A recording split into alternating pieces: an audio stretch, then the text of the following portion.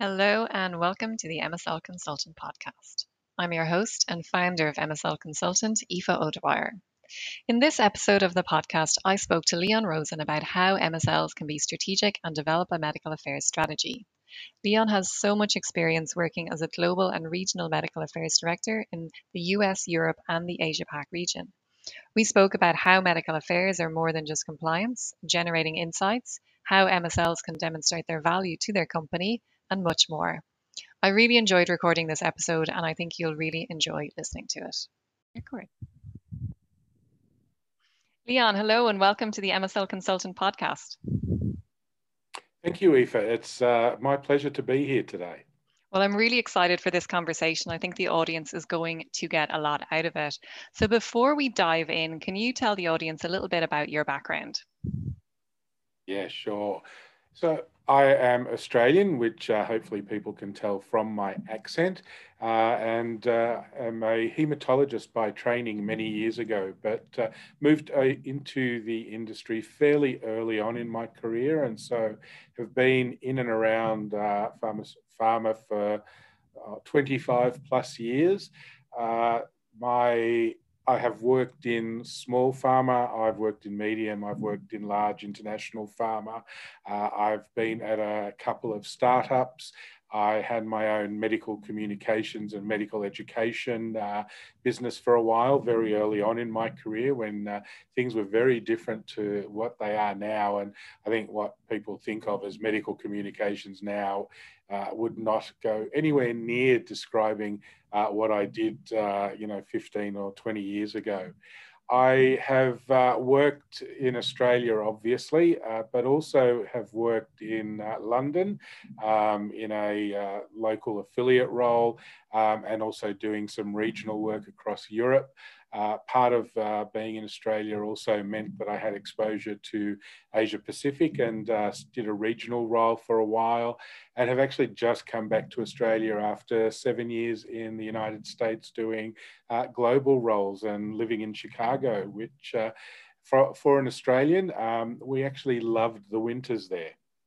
Wow, that is surprising that you're able to enjoy the winters in Chicago. I've heard it is exceptionally cold there in winter. Yeah, it can get very bitter, but I guess maybe it's because it's something we weren't experienced with, and certainly snow on a regular basis and in an urban area is something that's very unusual in Australia, and certainly not snow that sort of stays around. So it was a bit of a novelty, and that novelty lasted all 7 years. So I used to really enjoy just standing out in the snow, and for me, I think what got to me was, I mean, apart from the fact that it's actually very pretty and relaxing, but it's very quiet. Snow does not make noise. So it was a really good 7 years. Fantastic. Well, you bring such a wide range of experience. So I'd love to talk today because I know this is something that you have experience in terms of medical affairs and developing a medical affairs strategy. And I'd love to hear your take, given your experience, on what is the role of medical affairs in terms of developing a strategy. Yeah, no, that's a great question, and really topical too, I think. I think medical affairs at the very least is a strategic partner in a pharmaceutical company.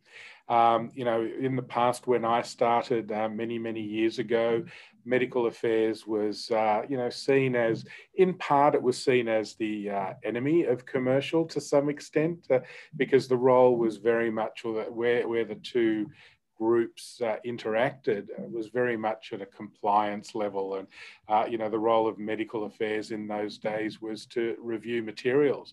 So basically the experience that commercial had with medical was of us coming back and saying, sorry, you can't do that. No, you can't do that. No, there's no way you can say that. There was always that tension. And in fact, my first job in the industry was created because of that specific tension. So at the company, they had a medical director, they had their commercial folk, and they didn't really, well, they got on, but they were always sort of at loggerheads in terms of, what could they say, what could they not say. And so they created this associate medical director role specifically, if you like, to try and bring in somebody who would work with the commercial group. So in some ways, I was really lucky when I started, because I actually went into a position where commercial wanted medical to be that partner and not to just be there as, no, you can't do that, or as they saw it, the police, the compliance police. Obviously, things changed over the last couple of decades, and I think that change is really accelerating for a lot of reasons. So I think, a lot of the compliance rules and what people can and can't do and what various functions can and can't do has changed. And so obviously medical has taken on a much greater role. And I think, for MSLs, when I was involved with MSLs, directly involved with MSLs, 15, 16 years ago, it was still pretty early on. And, the MSLs were there as, well, commercial can't talk off label, so we need these medical people out in the field. And there was still a view at that stage that the MSL was, a super salesperson, and, medical fought hard against that. Obviously, things have changed a lot, and now, the value of the MSL is not just in terms of what they can communicate out to, thought leaders and to healthcare professionals out in the field. It's very much about what they can bring in as well. So, I think I have rambled a little bit there, Aoife, and have forgotten. No, it's good. I was really enjoying your explanation of how medical is viewed. I've worked in companies previously where medical have been referred to as the fun police. And to your point, it's very much like, no, you can't say that, you can't say that. Whereas I really, really believe that medical can be exceptionally strategic and bring true value into the company. And I think one of the ways that MSLs can bring true value into the company and help shape the strategy is by generating insights, and particularly actionable insights from the field. So would you be able to kind of maybe discuss a little bit more about what you consider an insight and how it can be used to shape a medical affairs strategy? Yeah. It's I have seen a number of different definitions of insights, and I'm not sure that I'm really big on a definition, but I think in terms of understanding what an insight is, and as I was sort of getting to at the end of my ramble before, the MSL really is that two-way conduit, and that ability to bring insights in. And it's really about bringing in information that, I guess, makes the rest of the organization understand what is happening actually at the coalface. And I think that's what's really critical. I think for me, as a medical director and as a global medical director, I would be talking to, I guess, tier one, international thought leaders. And that was great. And you'd be talking to the academics and the researchers. But interestingly, they're not always the people that are actually treating most of the patients.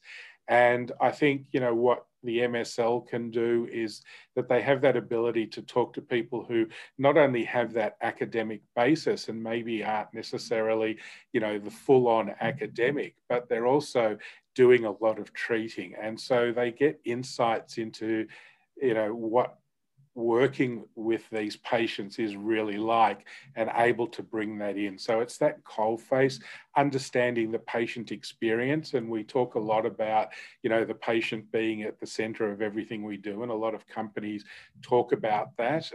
And I think the MSLs have that ability to really bring in that patient level information to help inform what is going into, the deliberation, to create strategy. And, I do have some examples if you'd like me to sort of talk through those. Yeah, I think that would be great, because some people listening won't have MSL experience and some will. So I think for those that are aspiring MSLs, it will be really useful to kind of understand what exactly an insight is, because it's one of those words that is thrown around a lot in the industry. And part of the reason I started this podcast was to try and get rid of some of the industry jargon that people hear, so people can really understand what it means to be an MSL and to add value. Yeah, which I think is a fantastic service because, I think it's important for MSLs and aspiring MSLs to really understand where their value is. It's also important for us to be able to communicate to the rest of the organisation where that value is, and certainly, 100%. Because I guess to your earlier point, if an MSL can't communicate their value or medical affairs can't communicate their value, then they will only be seen as a source of compliance. Whereas I see medical affairs as a really strategic function of the pharma industry. So I think it is important that they are active in demonstrating their value. absolutely agree with you. Absolutely. So I was involved in the launch of a product, and we were finishing off the phase 3 studies. And for a number of different reasons, we had the MSLs actually out there working with the investigators and talking to people quite actively, because they were, I guess, we were, trying to get the studies completed. We were trying to get to full enrollment. There were a number of challenges, and the first thing that, the MSLs were able to do was actually able to go in, talk to those investigators, and come back in with, really good information about what it was that was getting in the way of them recruiting patients. So we were actually able to develop some strategies internally to help with that. So where it was possible, we were able to make amendments to the protocol so that we could change the inclusion and exclusion criteria and some of the initial testing and the way it was done to make it easier for the patients to get in, which made a difference to recruitment. So, that was really, critical in terms of us, reaching our, enrollment goal. The MSLs played a huge role in that. Yeah, But and I love with that example that it's so actionable. So it's not just that the MSL realized there was an issue with recruitment. They realized there was an issue with recruitment, and then they took action to change the inclusion exclusion criteria, and then they were able to demonstrate their value by then speeding up recruitment. I think that's a fantastic example. yeah, no, it is. And, it was highly lauded and became a model, that the company wanted to use in future. I think the other thing, another time again with a launch, was that we were obviously, seeing data that was coming in.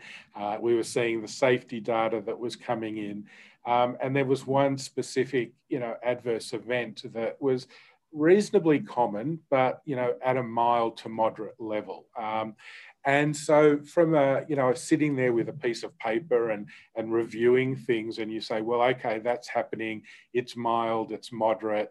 That's okay. We can put up with that. That's what you get when you sit in an office and you read data. You get your interpretation of it.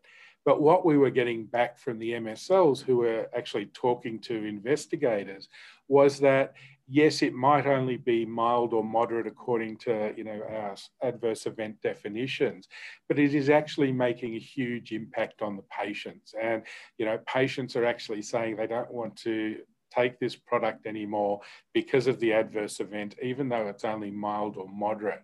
And so that insight, so that piece of information that's come back from the field actually changed the whole strategy in terms of what we were doing and how we created ad boards around this so that we could manage it. So it really changed the whole way we looked at it and understood what we needed to do to be able to launch this product successfully. So, and the MSLs and what they were able to bring back was critical in that. Yeah, and that's again a really nice example because it demonstrates that, and this is something that I think some people get confused by. Sometimes people think that you can't be strategic and patient focused, which I don't think is true at all. I think in order to be strategic, you need to be patient focused. And I think the example you just gave is a perfect example of that, because at the end of the day, yes, there are many drugs that are effective, but they also have side effects. So it's about understanding how these side effects can be managed more effectively so that patients can get the the best patient care. And the MSL, as you mentioned previously, is really at the cold front to enable the internal pharmaceutical environment to understand what's really happening and what effect their products are having in the general population, and what things can be done in order to ensure that patients can receive the best care. No, I agree. And I think a lot of times we and companies in general tend to forget that I think there's been, that the patient is really central. And I know we talk about it a lot, but sometimes, in the rush of the day to day and, all the things that happen, especially when you're sitting in an office, you've got a whole lot, especially these days, of information coming through. You can sort of suddenly lose sight of that. And I think, having the MSL there is, brings you that ability to, just put that reality and rechange that focus. Yeah, 100%. And in terms of, because I know you spoke a lot about launch medical affairs strategies. So if someone's listening and they have just been hired as an MSL and they're asked, or as a medical manager, and they're asked to develop a medical affairs strategy, what kind of things can they do in order to develop a medical affairs strategy? What are the first steps they should be taking? Yeah. So I think the first step for developing a medical affairs strategy is to think about, well, what is it that medical affairs really does? And, I think of it, I'm pretty simple in the way I approach things. I talk a lot, but I'm, that's my other fault. But, I think of medical affairs as, we do evidence generation. We will do evidence dissemination, data generation, data dissemination, and we also do strategy and insights. And so, when you look at what data do we need, when you think about what education is needed out there, you're thinking about, okay, what are the gaps? So if you think about data, we will get phase 3 data, we'll get registration data, and it's been designed specifically to allow registration of a product. And there will undoubtedly be questions that still remain in terms of how do we best use these products? How can we use them potentially in other indications? Do we have the right dosing? Are there other things that we can do, which, in, I guess, commercial parlance is, this is life cycle management. And it's really about the MSLs and medical affairs to be out there talking to people and saying, okay, here's the data that we've got. What other data do you want to see? Why do you want to see it? What do you think is missing? And, bringing that back in so that the strategy can be formed around what are the gaps. I think in terms of education as well, it's about being out there, talking to people and getting an understanding of what it is they do know or don't know. And I think one of the things that has struck me, over my years in the industry is that, we expect, that practicing physician to basically know everything there is to know. And, for a lot of the academics, they probably do. But for a lot of consultants who are out there practicing, what they're focusing on is, what's practical, what's there for their patient. And a lot of the really nice science that's sitting behind it, yet they have an interest, but it doesn't necessarily affect their day-to-day. So I think the MSLs have a role in going out there, having those discussions, coming back in and saying, well, if we want this product used properly, for the maximum benefit of a patient, we need to be able to educate people on A, B, and C. So again, it's the education gaps. Yeah. So, medical is really, I think, critical and, in terms of understanding what those gaps are. That's step one. Yeah, and I think as well, you made a great point about there is a big difference between academics and clinicians in terms of the role of the MSL. I know from my own experience that for the most part, if I am speaking to an academic, they spend so much time reading clinical papers, and they can be really, depending on their background, they can be really, really interested in molecular mechanisms and really across the data. Whereas if I meet with someone who's a busy consultant who spends 8, 10 hours a day seeing patients, often MSL can add a lot of value to those people because they don't have as much time to be constantly reading all the new clinical papers that are out there. So an MSL can summarize some of the most important information and really add value to those clinicians. And I think it's critical for, a medical strategy to have in mind what those gaps are. How do we fill them? So, do we need to create new data for those consultants?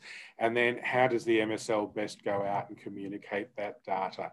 And I think, a medical strategy that doesn't include, MSLs in terms of formulating that strategy, bringing data in, understanding what's happening, and looking to formulate that strategy, I think falls short.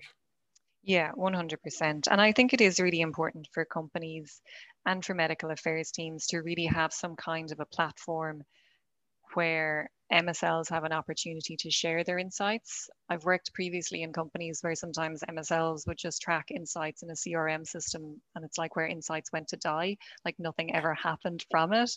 Whereas I've worked for other companies where MSLs are giving a platform, maybe at brand team meetings or medical affairs meetings or cross-functional meetings, and they're really able to demonstrate, this is what I've learned this month by speaking to these people. Based on these insights, I think we should do X, Y, and Z, and really generate discussion internally about how the strategy can be shaped by what's happening in the external therapeutic environment. Yeah, I think there's all sorts of different ways that companies approach it. I was at a company where essentially the MSLs would write their insights into a spreadsheet. They would all be collected together, and then once a month they would get sent to, the global medical person to review and, pull out the gems. And being one of the people who got to review insights from a month's worth of, dozens of MSLs work, that was no small feat, and pulling gems out was actually not at all easy. And that's not to say that there weren't gems there at all. So, I think, there are companies, and I think it is a struggle at times, to work out, okay, these insights, they're there and the MSLs are getting them. How do we bring them in, and how do we make sure that they're being used? And, everybody approaches it in a different way, but, certainly having an MSL representative or two on a brand team, in a regular medical affairs meeting, coming in and saying, right, this is what people are talking about, this is what we're bringing back, is one part of the equation. Can I ask, when you reviewed a whole big Excel sheet full of insights, is there any advice you can give to people listening in terms of how they can structure an insight? So if they do have a gem of an insight, to use your language, that it is clear to whatever global person or medical director that they're speaking to, that the information they have collected is something that should be acted on and something that is useful from a strategic point of view. Is there any particular structure or way they should present insights? Yeah, that's a really good question. I was going to say, put an asterisk in that, or highlight that particular cell. Though you run the risk of, so many cells being highlighted that it loses its power. I think, if I'm reading an insight, I guess what I want to understand is, is there a gap that's associated that we can fill? There's lots of different insights in terms of, somebody might say, well, I was speaking to a particular consultant, and they didn't like that the tablets were blue. I'm just, obviously making something up.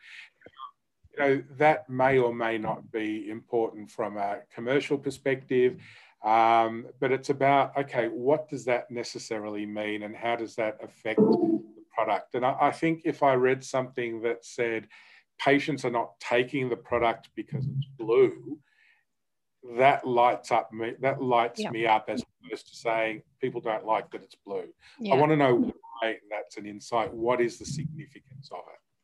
And I guess when it comes down to maybe for those listening and for people who are writing insights, it's about taking the piece of information and saying, what impact does it have on the clinician? What impact does it have on the patient? And what impact does it have on the company? And if an MSL is able to do that for every insight, then hopefully it would make the job that you had much easier, because you're able to clearly see if something needs to be addressed, if there is a gap, if there is an education need around a particular insight. Yeah, and I think, you know, if, from an MSL perspective, I think, you know, sitting down and asking themselves that question as they're writing everything down will give them an understanding of, hey, this is important, or hey, this isn't really all that important. You know, but you know, from our perspective, you know, when you're sort of overwhelmed with a whole lot of information, if somebody has already is telling you, you know, what is the significance as opposed to here's a fact, it makes a huge difference in terms of, you know, say my ability to say, oh, wow, this is really cool. This is a gem. Yeah, fantastic. Okay, I think that's pretty much all the questions I have for you today. Thanks so much. It's wonderful to get someone with such experience on and just hear about how you approach things. I'm hopeful that people will get a lot out of this episode. For people who do want to learn a bit more about you, where can they find you? How can they contact you? Yeah, sure. So I am on LinkedIn. It's not necessarily always the best way to contact me. However, I'm happy to give my email address, which is Leon Rosen, LeonRozen, all one word, at gmail.com. It's fairly simple, and happy to chat to people. And if I just wanted to say thank you for having me on this episode, and thank you for your great interviewing style as well. It was really good. Not at all. Made it easy. It was absolutely my pleasure, and I can leave your contact details in the show notes for people who want to drop you a message as well. Yeah, perfect. Okay, fantastic. Thanks so much. Thank you.